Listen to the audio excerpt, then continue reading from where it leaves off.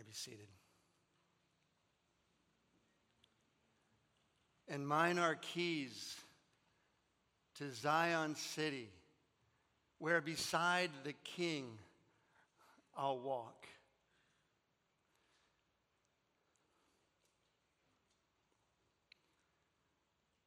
There my heart has found its treasure. Christ is mine forevermore. Amen. If there's ever been a verse to a song that summarized a psalm, that one just did. I want to welcome you to Watkinsville. Look, if you are not regularly here with us, you may not know, but in the summers, we go to the Psalms every summer. And last week, Pastor Carlos said, this is like visiting an old friend. And that's what it's like every summer when we open up the Psalms again. In fact, last week, if you were here, you might remember Psalm 86, Pastor Carlos, he had the chance 20 times to either teach or preach that psalm. And he said, this is like a good old travel partner for him. Well, this morning we have Psalm 87. So Psalm 87 is a great psalm. But I'm pretty sure once we read it, you'll realize that this psalm probably hasn't been many preachers' travel partner. Psalm 87. Now, it's 7 verses, at least initially, fairly obscure. But I'm wondering where you were born. Like, when you're trying to get to know somebody, one of the very first things you'll ask them is, hey, where are you from? Were you born there? Because where we are born is unique to us, right? Have you ever known anyone born from a famous place? I was born in Indiana. Not too special. My wife was born in D.C. That's a little bit unique, right? Not a state, not a city, but the District of Columbia. In fact, on average, there's about 9,000 births every year in Washington, D.C., and about 90,000 in Indiana. My son-in-law was born in Pretoria, South Africa. This morning, in Psalm 87, we're going to look at what it means to be born in Zion. So let's open up Psalm 87 together and let's read this text.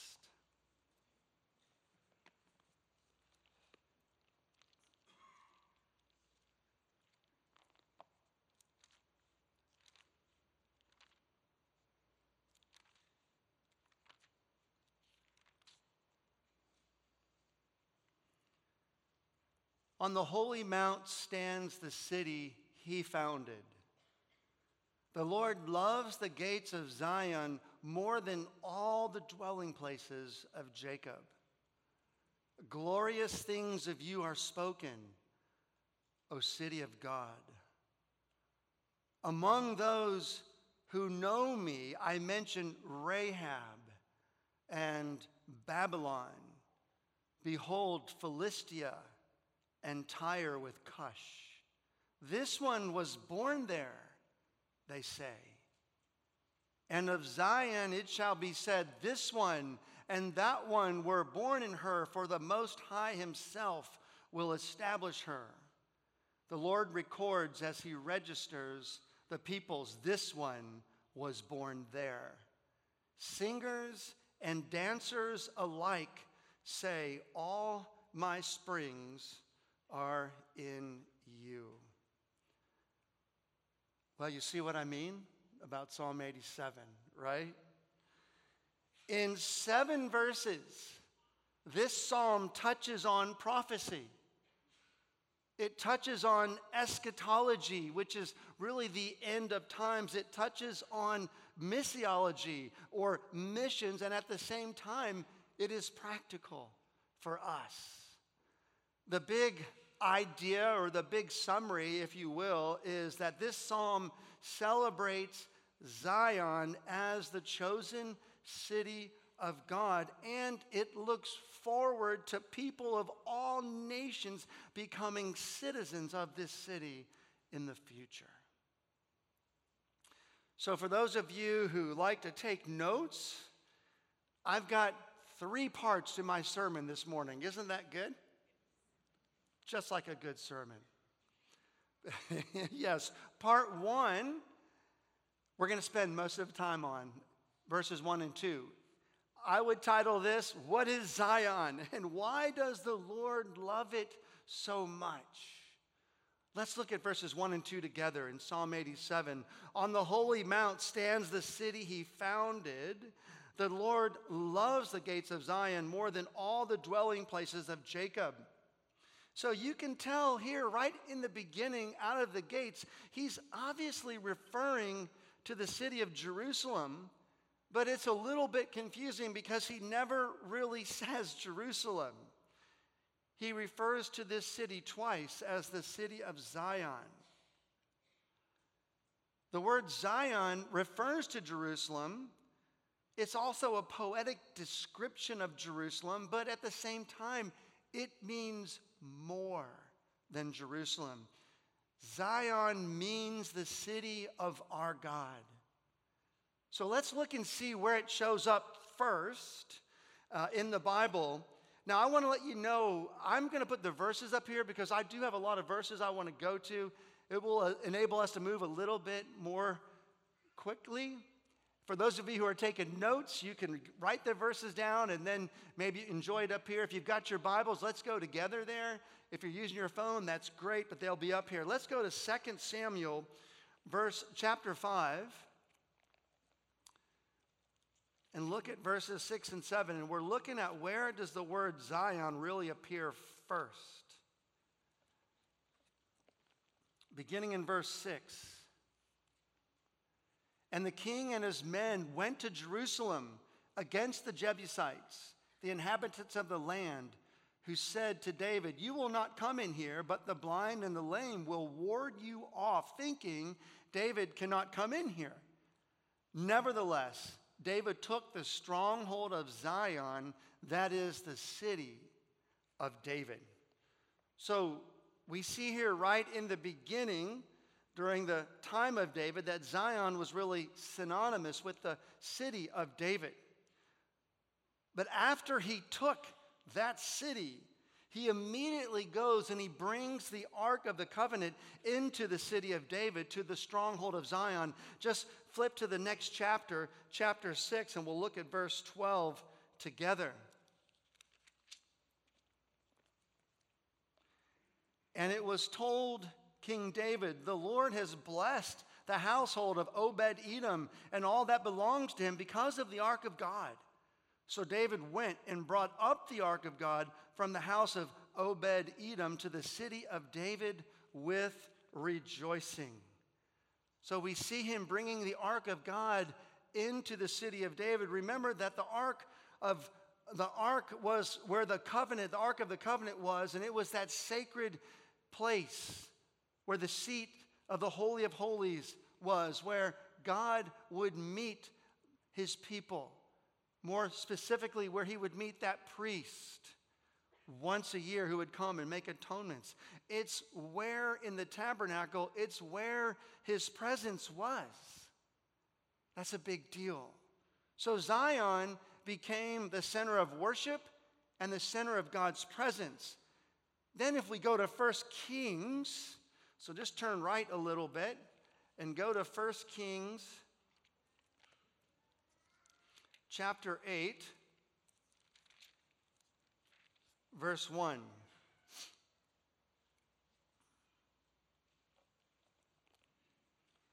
Then Solomon assembled the elders of Israel and all the heads of the tribes, the leaders of the fathers' houses of the people of Israel, before King Solomon in Jerusalem, to bring up the ark of the covenant of the Lord out of the city of David, which is Zion. So now we see the ark of the covenant is now in Jerusalem. Zion is referred to 150 times throughout Scripture, most of the time referring to Jerusalem. So think about this. God's work happens in time and space, right? And in the Old Covenant, he chose Jerusalem where much of his work would take place. Jerusalem is unlike any other city. We can see in verse 1 that God himself founded Jerusalem. But Jerusalem is unique for many other reasons. No other city in Israel was chosen by God to be the place of his dwelling. Jerusalem is where Abraham offered Isaac as a sacrifice. When David reigned as king, he made Jerusalem the kingdom's capital. In Jerusalem is where sacrificial worship and priestly service took place. Jesus died on the cross in Jerusalem. The apostles served in Jerusalem, but sent out missionaries from Jerusalem. And one day, the ultimate kingdom of God will be established on the earth as the new Jerusalem. When you look in verse 1, you see the psalmist telling us, he says, on the holy mount. And it's referred to as the holy mount because God himself dwells there. You see, wherever God is holy. God doesn't have to make himself holy. He just is holy. Remember when God came to Moses in the burning bush and he told Moses, don't come any further. Take your sandals off because where you are standing is holy ground. Why? Because God was there. Now look, when Christ died on the cross and rose from the grave, conquering death, the most amazing thing physically happened in real time and space. And this event links the Old Testament and the New Testament together. Some of you know what I'm referring to or thinking of. The veil in the temple, located in the tabernacle that separated God's presence and his glory from the people, was torn in two. Why? Because it wasn't needed. Why was it not needed? Because Christ conquering sin and death by raising from the dead brought a new covenant to us. The Bible says a better covenant to us. Same God, new covenant. So where does God dwell now? For those of us who have been born again in Christ, who are from Zion, he dwells in us. What does that mean for us? It means that our lives should reflect that a holy God dwells here. If you look at 1 Peter chapter 1, 1 Peter chapter 1, verses 14 through 16, the Bible says, as obedient children, do not be conformed to the passions of your former ignorance, but as he who called you is holy, you also be holy in all your conduct, since it is written, you shall be holy, for I am holy. So what does it mean to be holy in our conduct? I think if I was given a little quiz, most of us in here, if it said, define God's holiness, and we had multiple choice, and we saw the word separate, we'd circle that one. Because we know that's what holiness means, is God is separate. He's unlike any other. But that should be true of us as well. Guys, look, we're living in a culture that is having an absolute sexual and moral revolution right now. a culture of confusion. And there should be clear lines of delineation separating us from the world around us. And that's what that great doctrine of sanctification is all about. It's that process where by God drives this process by the power of His Holy Spirit, where He takes us and makes us more like His Son. Our thoughts and our actions and our words should be different. How we spend our time and our money should be different. What we look at and listen to and consume should be different. What we post should be different. How we entertain should be different. How we handle hard times and difficult days as those from the city of God should be different. You see, Jerusalem represented a place, right? But Zion represents a community of Christ followers no longer bound by geography. And as this psalm unfolds, it really gives a hint that there will one day be a new Jerusalem where the covenant members are no longer from physical Jerusalem, but from Mount Zion, where the children of God have their spiritual citizenship in heaven. And I want you to see that even in the Old Testament, the patriarchs, they didn't just have their sights only set on Jerusalem. Look at Hebrews chapter 11, verses 9 and 10. Hebrews 11, verse 9 and 10. The author of Hebrews says, talking about Abraham, says in verse 9, "But by faith he went to live in the land of promise as in a foreign land, living in tents with Isaac and Jacob, heirs with him of the same promise." Verse 10, "For he was looking forward to the city that has foundations, whose designer and builder is God." Here we see Abraham yearning for the heavenly city of Zion.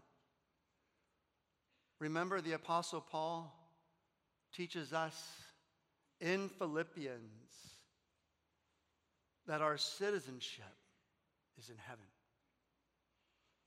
We are not from here. We are pilgrims from our homeland.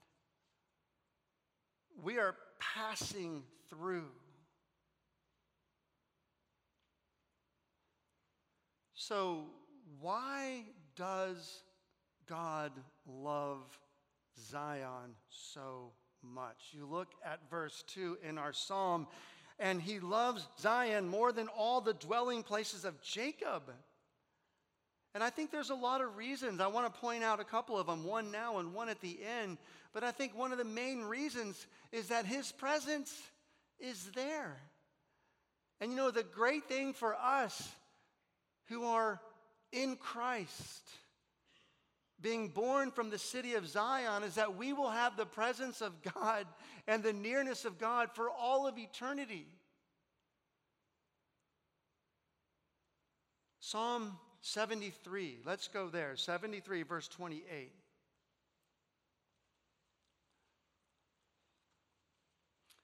The psalmist says, "But for me it is good to be near God. I have made the Lord God my refuge, that I may tell of all your works."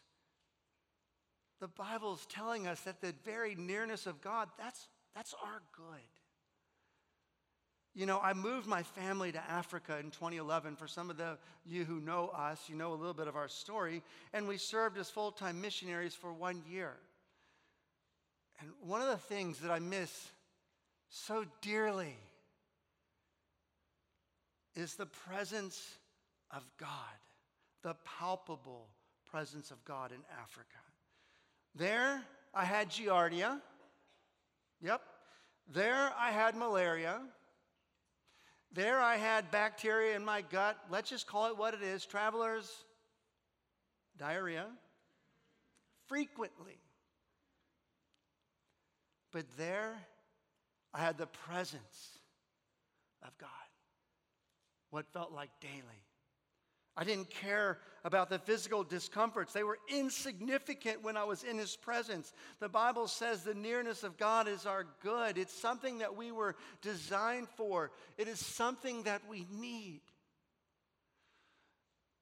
Without his presence, we would have nothing. We would not be living. You know, the worst part of hell, worse than the torment, would be living for all of eternity, forever and never, in his presence.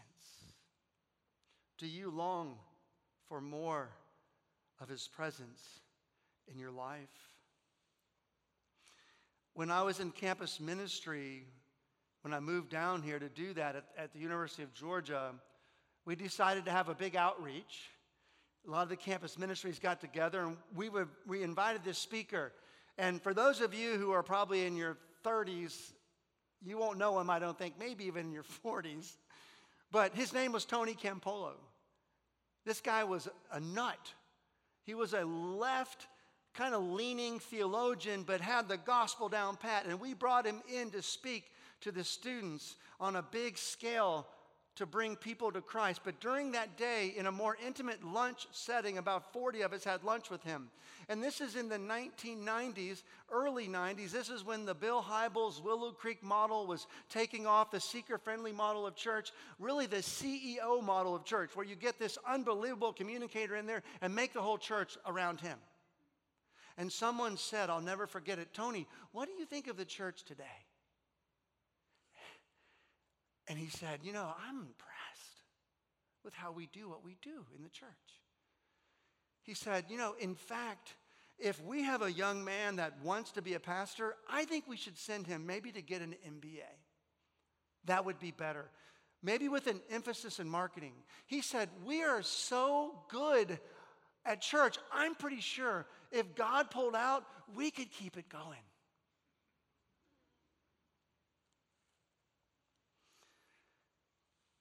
If Christ pulled out of your life for a day, what would happen?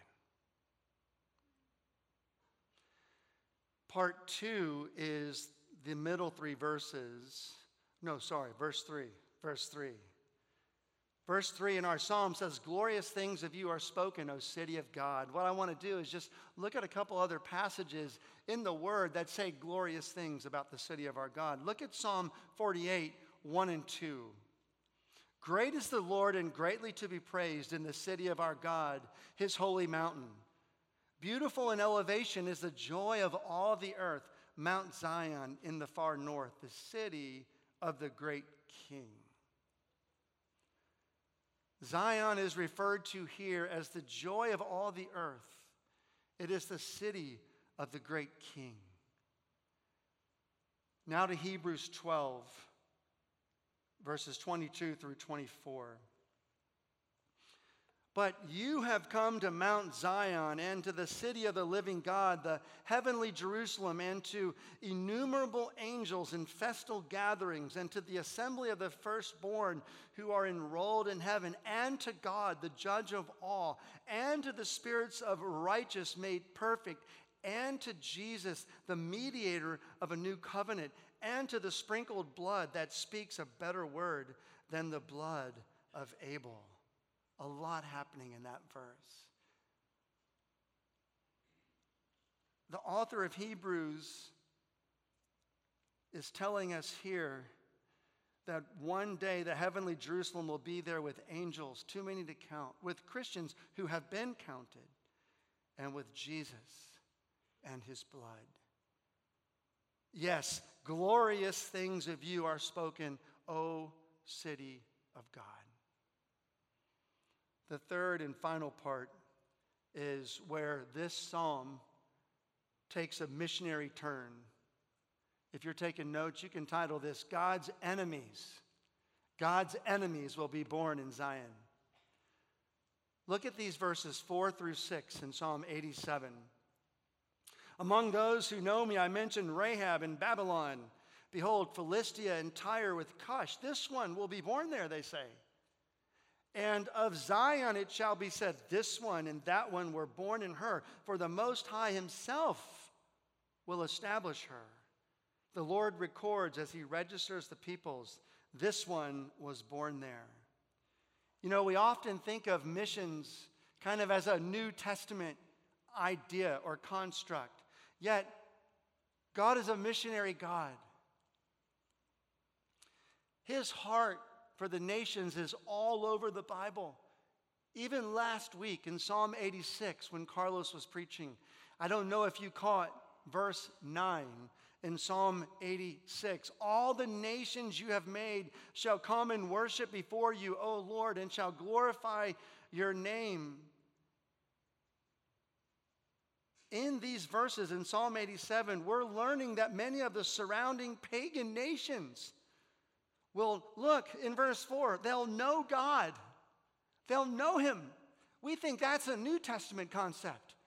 They'll know God and walk with him, and they'll be born in Zion. I mean, this makes no sense. These are pagan nations. These are God's enemies. The psalmist is saying they'll know God, and they'll be born in Zion. They won't just know God, they will know him and walk with them. How can this be? Let's look at Galatians chapter 3, verses 28 and 29. Paul makes it really clear here in the book of Galatians that there is neither Jew nor Greek, there is neither slave nor free, there is no male and female, for you are all one in Christ Jesus. And if you are Christ's, then you are Abraham's offsprings, heir according to the promise. You see, what you need to know in our text this morning is Rahab is not the harlot that you're thinking about. That would be amazing. But Rahab means Egypt in our text. And Cush is referring to Ethiopia. The psalmist is foretelling that in the heavenly Zion, one day, all of God's surrounding enemy nations, pagans, will be there. There will be Egyptians, Babylonians, Philistines, and Ethiopians. Today, the psalmist is telling us there will be radical Hindus. There will be Muslims. There will be Buddhists. There will be Arabs. There will be atheists. There will be agnostics. There will be you, and there will be me. If you are in Christ, you were once an enemy of God.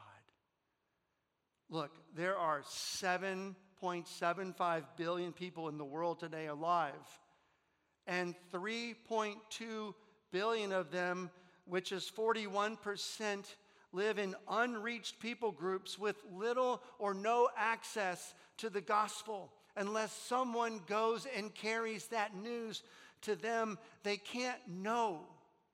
They're unreached. They can't just go down the street and hear from someone.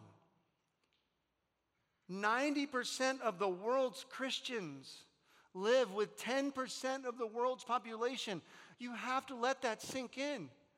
90% of the world's Christians live with 10% of the world's population. How can we live with this reality? How can we live with ourselves and our comforts knowing that this is true?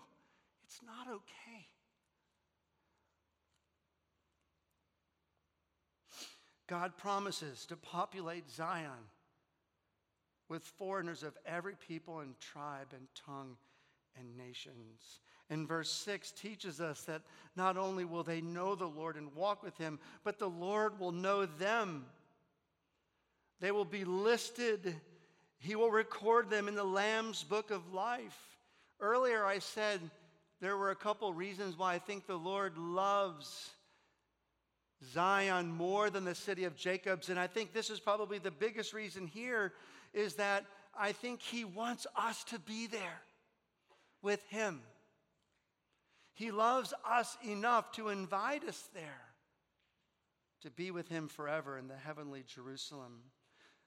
Remember back in 2019 as a church, God gave us an amazing heart for the Bing people that live in India and Nepal, in South Asia.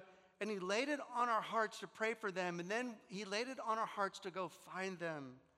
And we linked up with the International Mission Board. And in the spring of 2019, we sent a team out there and into South Asia. And they found them. And towards the end of that trip, had the privilege of the first ever Bing person, an otherwise unreached people group, coming to faith in Christ. His name is Ramesses. And then on the second trip that I had the privilege of being on, we went right back to Ramesses' village, and he had led other people in his village to Christ. We had the opportunity to go to yet another Bing village, and we experienced another Bing believer that we led to Christ. His name is Chanswar. We also had the opportunity to lead our translator's grandfather, though not a Bing, a very elderly guy in a village with a lot of influence in a remote area of South Asia, led him to Christ, and he was baptized. In the spirit of verse 5 and 6, I want you to know that Ramesses, Chanswar, and Keshwar may have been born in South Asia, but they were born again in Zion. They are from Zion.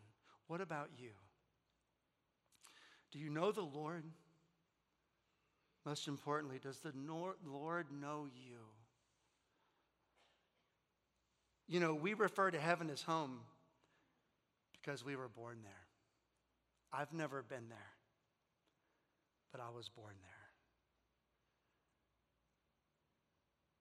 The final verse in our psalm this morning is verse 7.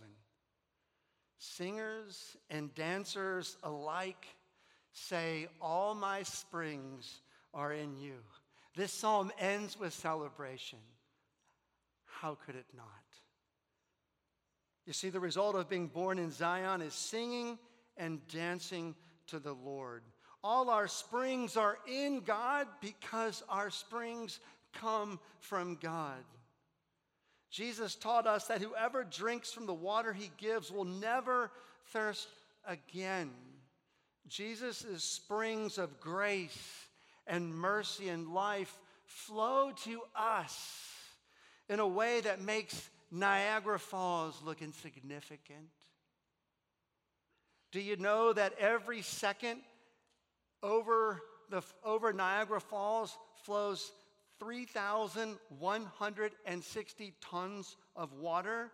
And if you want to make much of that, you can talk about it. But rather, if you want to make much of that, you could go get on your knees and open your mouth and drink.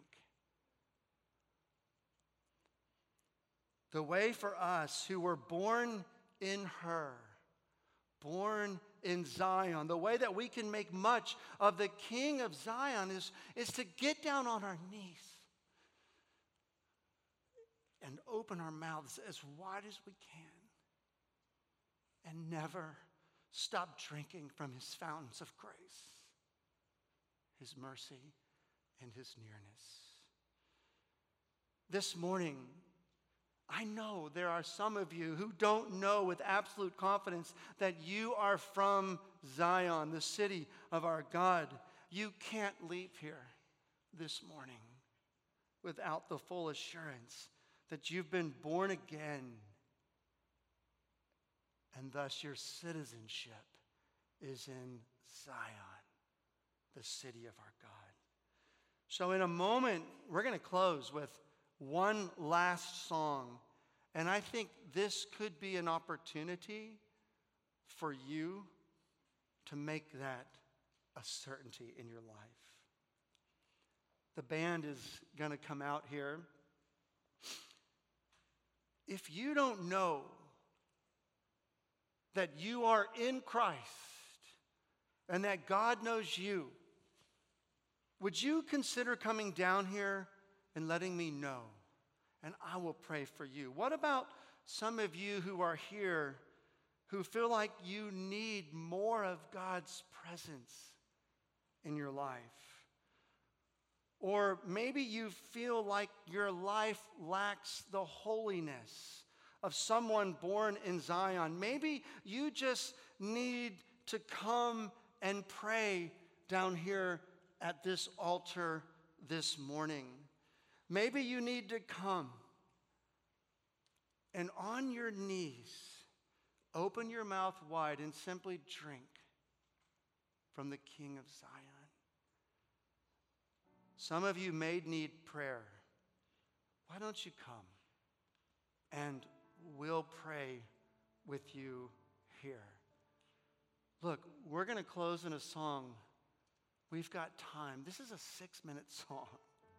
This is your time to respond to maybe what God is doing in your life. You come as God leads for His glory and for your good this morning.